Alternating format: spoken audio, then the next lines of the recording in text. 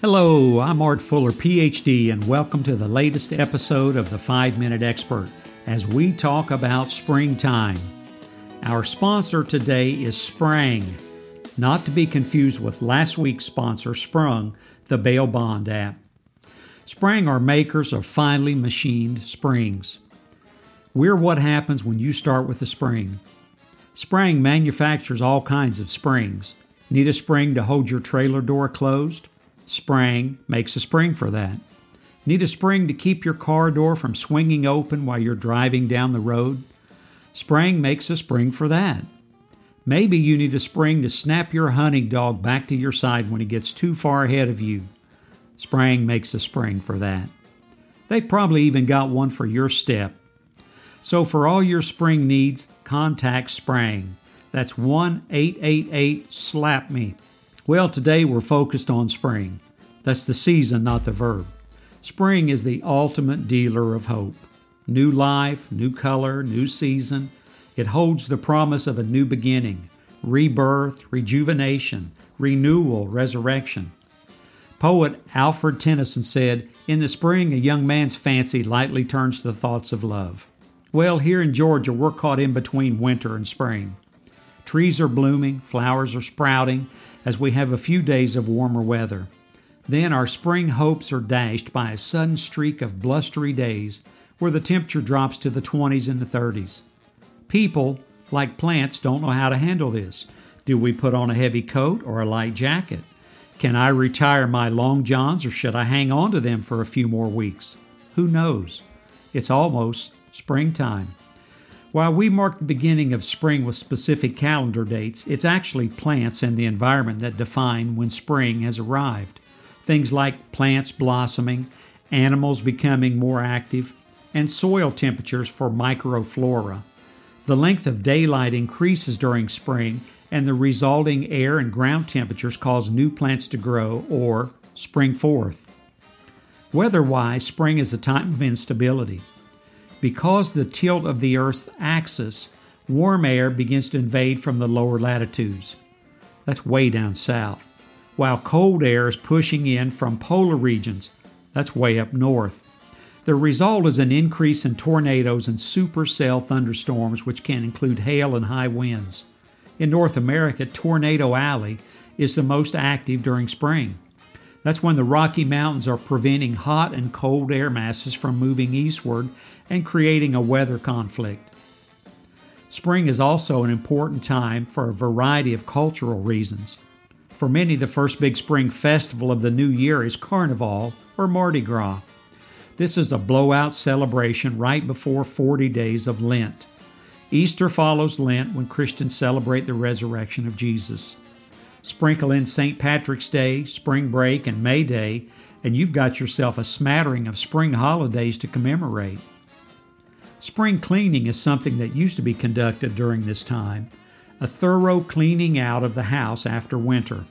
In North America and Europe, before the advent of the vacuum cleaner, March was found to be the best time for dusting and cleaning rugs because it was warm but not too hot for bugs to be a problem. And the high winds would carry the dust out of the house. Spring cleaning even has a metaphorical connotation, as in a person getting their affairs in order, or doing some heavy organizing before an audit or inspection. They're said to be doing some spring cleaning. Spring is the time of planting for farmers involved in food production. Soil is tilled and seeds go in the ground. Without spring, there would be no fall harvest. We got to this year's springtime because of Punxsutawney Phil and General Beauregard, those two big rats they call groundhogs. Phil said back in February we'd have an early spring, while Beauregard claimed we'd have a longer winter. So we ended up somewhere in the muddle. Spring is also tax season here in the U.S. Way to go and mess up something nice. Tax time, which should be a winter event to add to the dreariness of that season, was originally on March the 1st in 1913. Then it was moved to March 15 in 1918. Finally, the deadline was changed to April the 15th in 1955. I'm not sure if the moving deadline was the government trying to encourage people to complete their income taxes by giving us extra time or what. Hey, come on and file. We're giving you a whole extra month this year. Maybe if we drag our feet, they'll eventually move it to January the 1st. On a much more positive note, spring is the beginning of baseball season. It starts with spring training, where initially pitchers and catchers limber up. Then a week or two later, the rest of the team files in for full-on training. There's an exercise in hope for you. Baseball season. Every spring, the box scores start afresh and anew. Theoretically, any team could end up winning their division and going to the World Series. Except they don't. 2 or 3 weeks into the spring season, we start having a pretty good idea who ain't going anywhere this year. But there's always next year. Apparently, for some people, spring is very unpleasant. The sudden increase in sunlight can destabilize moods, causing mania, insomnia, agitation, and anxious energy, according to the Psychiatric Times. They recommend wearing some blue light blocking glasses, which they will gladly sell to you, in the evenings to manage springtime mood swings. I know we set our clocks forward an hour in spring, and that loss of 1 hour's sleep seems to irritate most people. But I never guessed some folks would be destabilized by spring. Larry, what did we have from the Peanut Gallery this week? Well, Bo from Beaumont, Texas wrote to tell us why he loves spring. Quote, "Here in Beaumont, we love springtime. The air smells fresh with a hint of burnt burritos and motor oil. The grass starts getting green and people are going outside after a winter of being cooped up with their crazy family. You'll see guys start working on their cars, putting them up on blocks and such.